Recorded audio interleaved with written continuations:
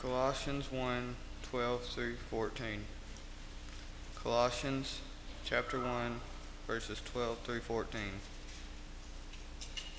Giving thanks unto the Father, which hath made us meet to the partakers of the inheritance of the saints in light, who hath delivered us from the power of darkness, and hath translated us into the kingdom of his dear Son, in whom we have redemption through his blood, even for the forgiveness of sins.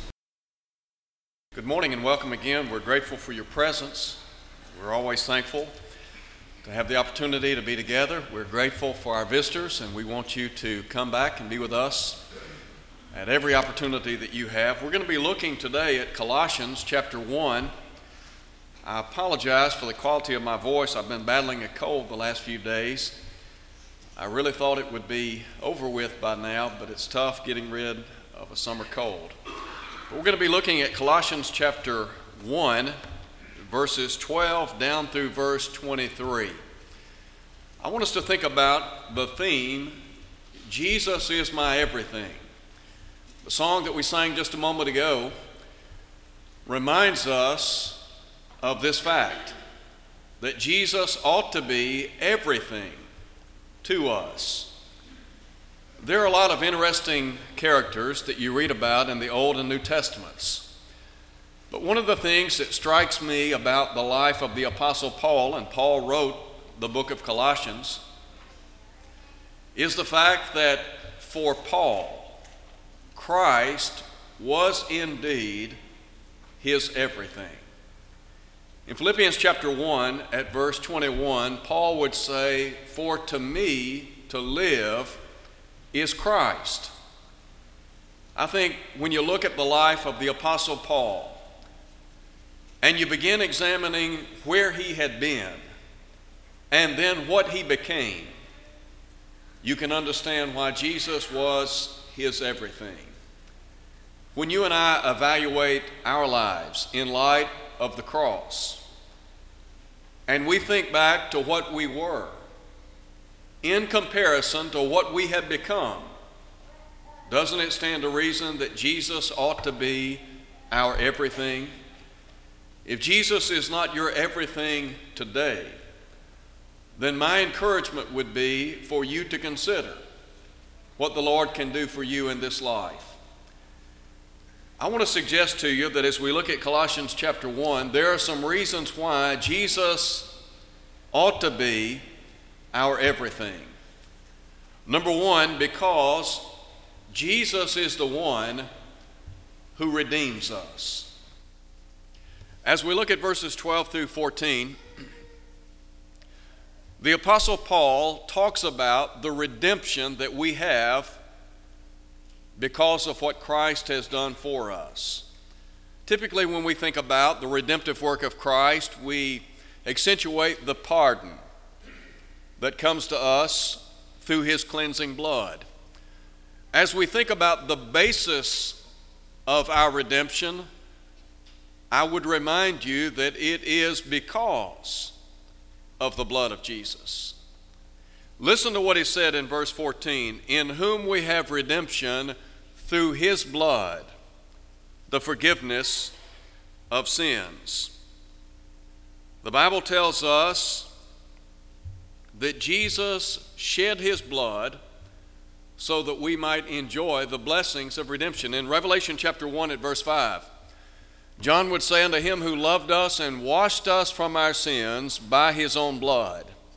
In 1 Peter chapter 1, Peter tells us that Jesus redeemed us not by corruptible things, but rather by his own precious blood, as of a lamb without spot and without blemish.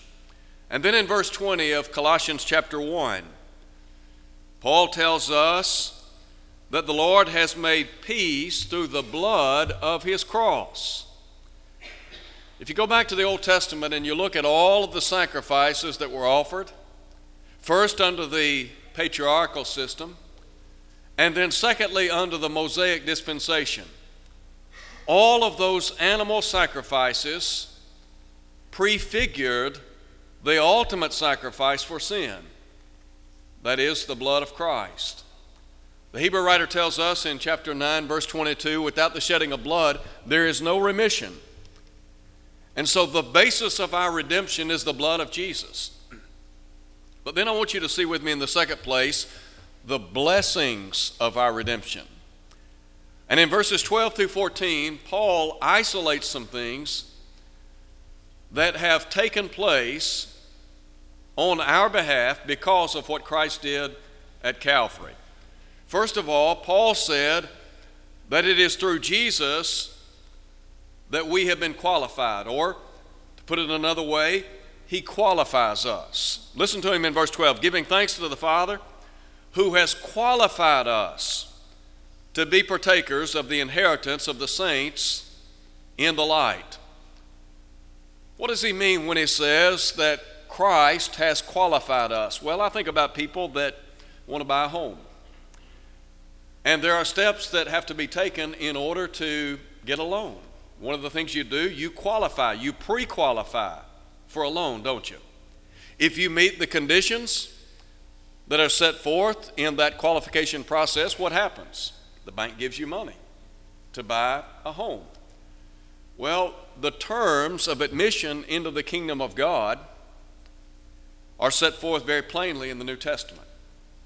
The Bible tells us that we have to believe that Jesus is the Son of God, that we are to repent of all of our sins, just like they did on Pentecost Day in Acts 2:38. We're to be baptized into Christ so that every sin can be washed away, according to Acts 22:16. When we do that, what happens? We're qualified to be a partaker of the inheritance of the saints in light. In other words, we become a recipient of all of the blessings and favors that are set forth in the Bible. In Ephesians chapter 1, verse 3, Paul talks about all of the spiritual blessings that we enjoy in Christ. Those spiritual blessings are imparted to us when we obey the gospel. So number one, he qualifies us. Number two, he delivers us. Look at verse 13. Paul said he has delivered us from the power of darkness.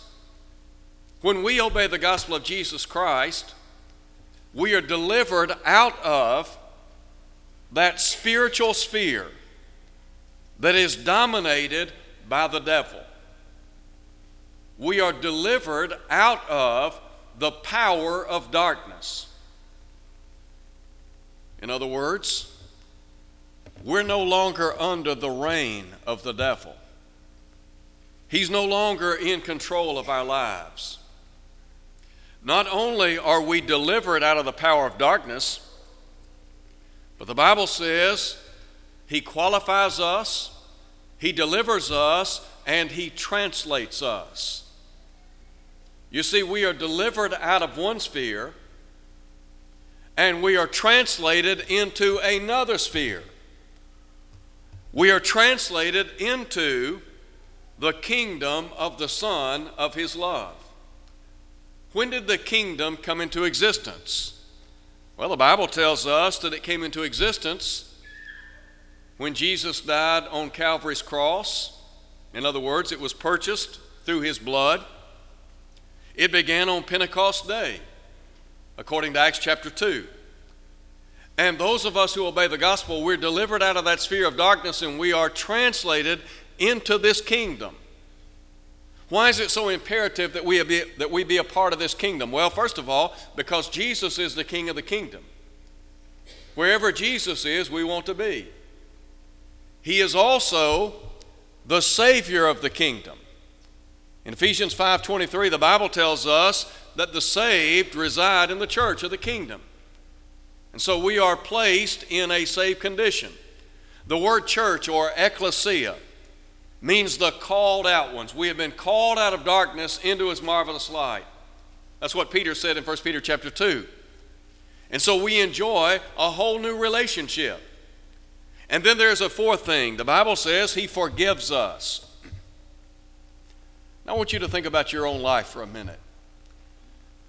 Some of us, when we reflect back on our past, no doubt there are things that we have said and done, maybe places we have gone that we're not particularly proud of. The beauty of forgiveness to me is that no matter what I've said, no matter where I've been, no matter what I have done, the beauty is knowing that God will forgive me. When Paul wrote to Timothy, and Timothy was his own son in the faith, Paul described himself as the chief of sinners. And I think what Paul was saying there is, if you want to know what a sinner looks like, then just look at my life. There are a lot of people in our world today, they have the idea there is no way that God could ever forgive them. What I would say is that's the devil's lie. What the devil wants you to believe is there's just no way that God in heaven would ever wipe your slate clean. There's no way that God would ever forgive you. I mean, after all, you've done too much. You've been too many places. You've said too many things. There's just no way a gracious God in heaven would ever want to have anything to do with you. Well, think about this. If we were perfect people, we wouldn't need the Lord, would we? We wouldn't need the cleansing blood of Christ. We wouldn't need the church. We are imperfect people. We stand in need of forgiveness by a gracious God in heaven. Now, Paul said, in whom we have redemption through his blood, the forgiveness of sins. Paul didn't say that the Lord would just forgive a few sins or some sins. The Bible tells us that God has the ability and the willingness to forgive every sin. Hebrews chapter 8, verse 12 is probably one of the mountaintop scriptures in the New Testament. And the reason is because it assures us of the blessings of forgiveness. The writer talks about, and he goes back and quotes Jeremiah. Jeremiah the prophet foresaw the new covenant. That is, he foresaw a day when God would send his Son to redeem the human family. And he said, under that covenant, I will be merciful to their unrighteousness, and their sins and their iniquities will I remember no more. That's the covenant we live under. When God says he forgives, then he forgives. Now, it may be the case that we have difficulty forgiving ourselves. That's a whole nother subject. But God will forgive. And so that's what Paul is saying here. The Lord Jesus Christ, he qualifies us, he delivers us, he translates us, and he forgives us. There's a second thing that I want to call your attention to as we look at our lesson text. And this is found from verses 15 down through verse 19. And the idea here is that Jesus is the one who reigns over us. First, I want you to think with me about his preeminence. Listen, if you would, to what Paul said in verse 15. He is the image of the invisible God, the firstborn over all creation. When we talk about Jesus, we're not just talking about a mortal man. We're not talking about your average, ordinary person. We're talking about the Son of God. We are emphasizing the deity of Christ. Jesus was fully God and fully man. In Colossians chapter 2 at verse 9, Paul said, in him dwells all the fullness of the Godhead bodily. Jesus Christ, as the second member of the Godhead, left heaven, came to earth, was clothed with mortal flesh so that he might redeem us from sin. But when we think about the deity of Christ, note, if you would, that word firstborn. Typically, when we think about the word firstborn, what comes to mind is the first to be born. What this word signifies is that Jesus was an uncreated being. No one created Jesus. Furthermore, it emphasizes his priority to and preeminence over creation. Jesus is God. Now the Bible says he is the image of the invisible God, the firstborn of all creation. Jesus is the perfect representation of God. Do you remember what Jesus said in John 14? Jesus said, "If you have seen me, you have seen the Father." Jesus is a perfect demonstration before all of humanity of Almighty God. And so he carries all of the attributes of God.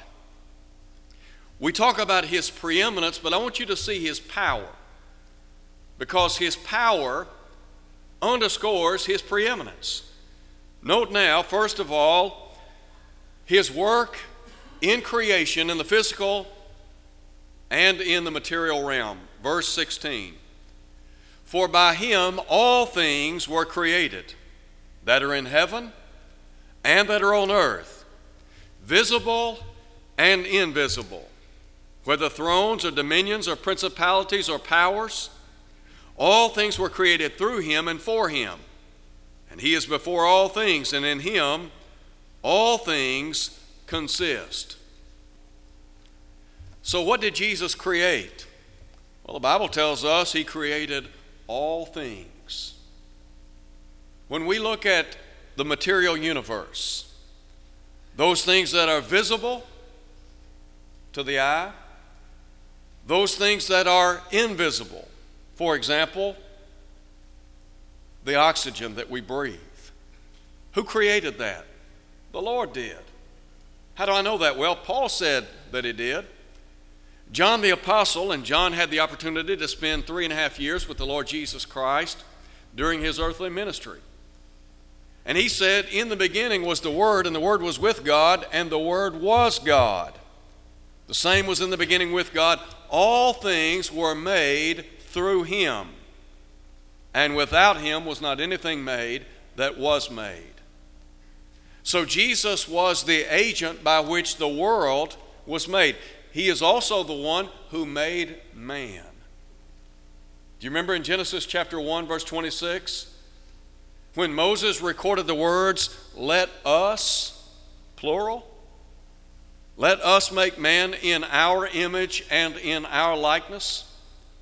The Godhead, God the Father, Jesus Christ the Son, the Holy Spirit, all were involved in the work of creation. And so Jesus Christ demonstrated his power by what? Well, one way, by his work in creation. The physical realm, the material realm. The Hebrew writer said in Hebrews chapter 3, verse 4, "Every house is built by some man, but he that built all things is God."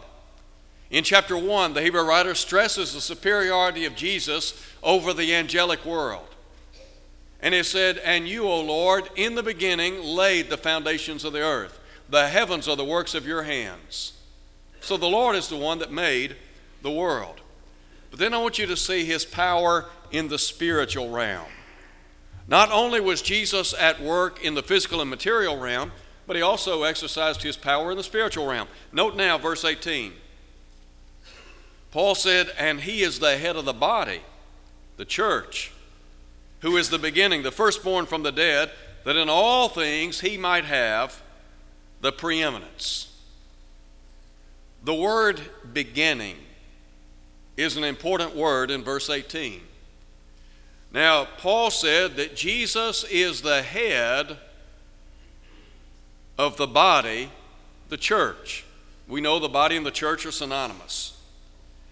But he said that the one who is the head of the body is also the beginning.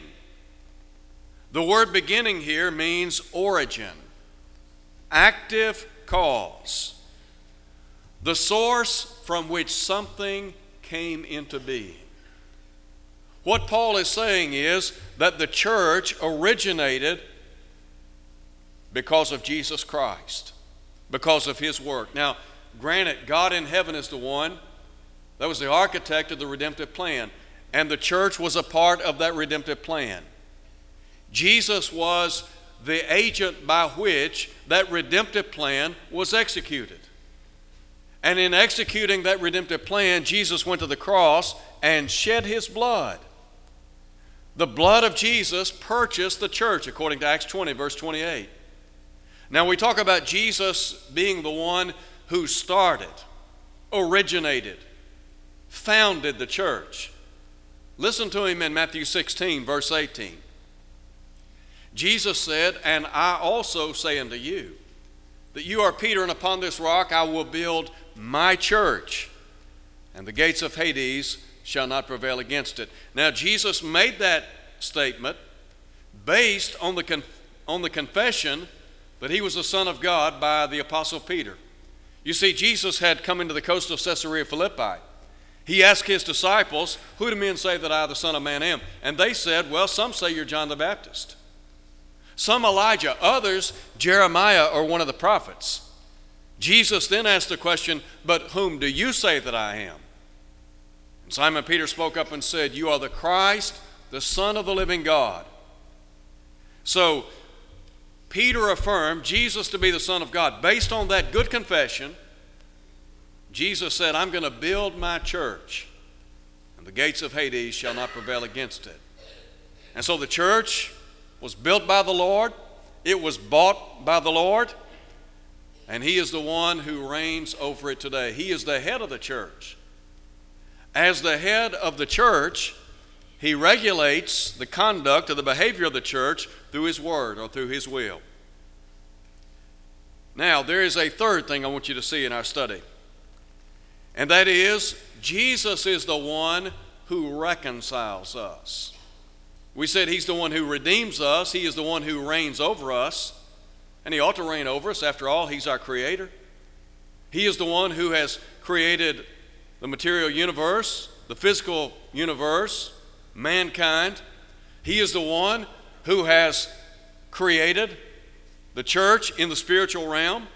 He governs us by his word, but now we think about how he is the one who reconciles us. So, in verses 20 through 23, we want to talk about this reconciliation process. When people need reconciliation, what does that suggest?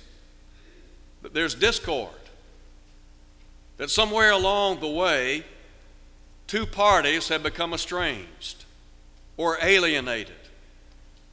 Well, first we think about the state of sinners. Listen, if you would, to what Paul said in verse 20. Well, look at verse 19. "For it pleased the Father that in him all the fullness should dwell, and by him to reconcile all things to himself, by him, whether things on earth or things in heaven, having made peace through the blood of his cross."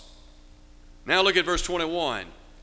"And you who once were alienated and enemies in your mind by wicked works, yet now has he reconciled."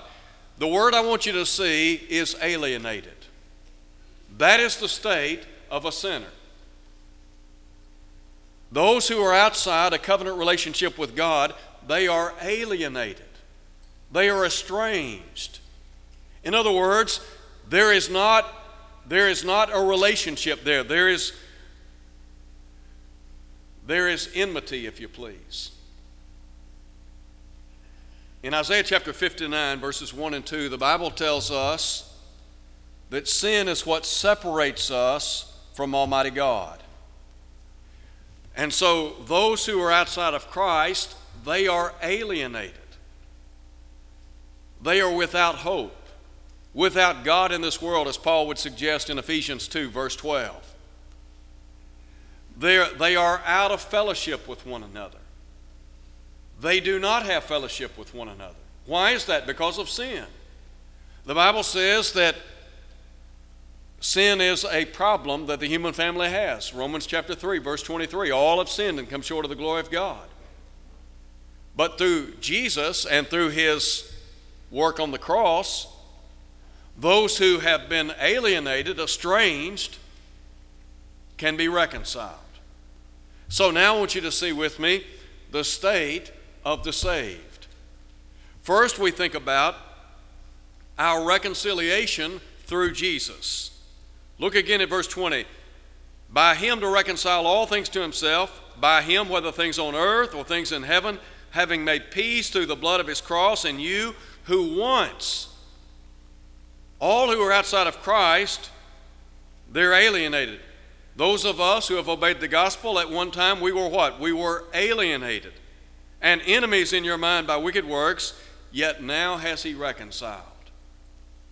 In 2 Corinthians chapter 5, the Apostle Paul talks about the work of reconciliation on the part of Christ. And he said that God was in Christ reconciling the world unto himself.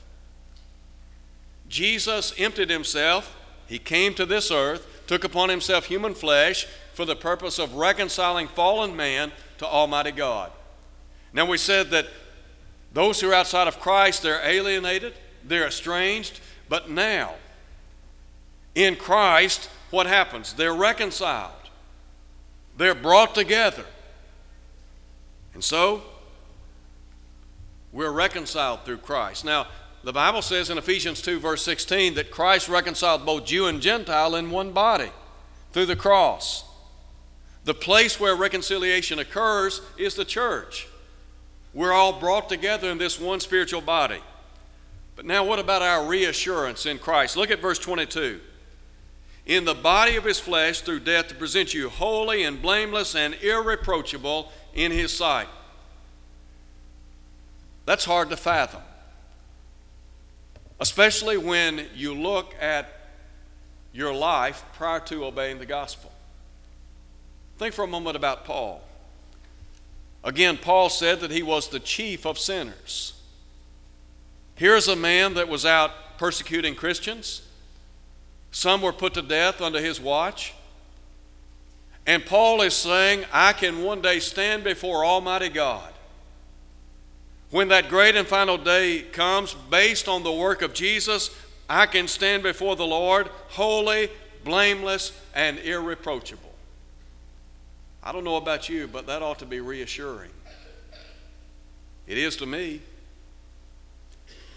When I think back over my life, there are a lot of things that I said and did. There are places that I went I'm not proud of. But I know that through Jesus Christ, those things can be forgiven. They will not be held against me. And I have the assurance that I can stand before the Lord one day pure and just in his sight. Now, note verse 23.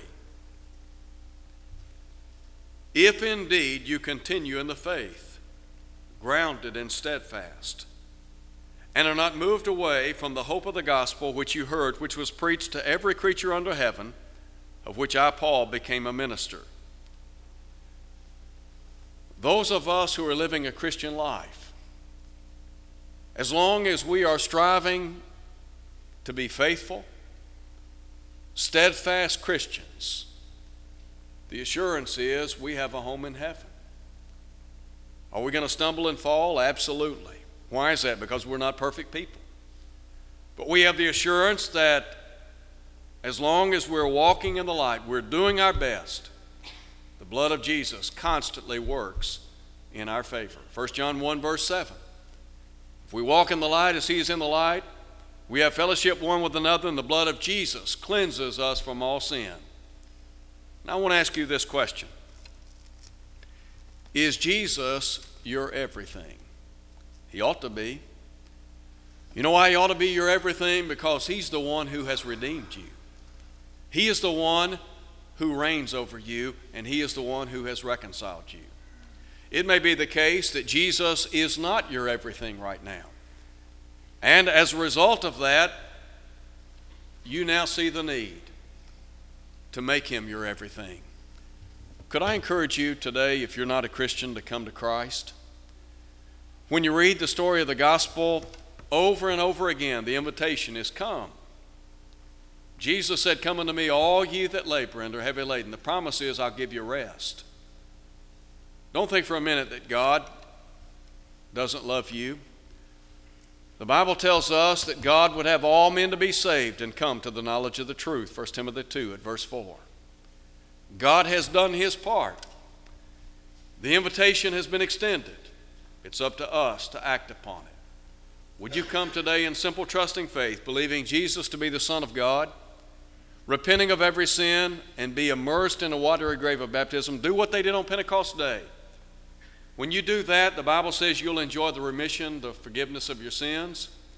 God will add you to the church, Acts 2:47, and you will enjoy the quality of life defined as eternal, 1 John 2, verse 25. If you're unfaithful, could we encourage you to come home as we stand and sing?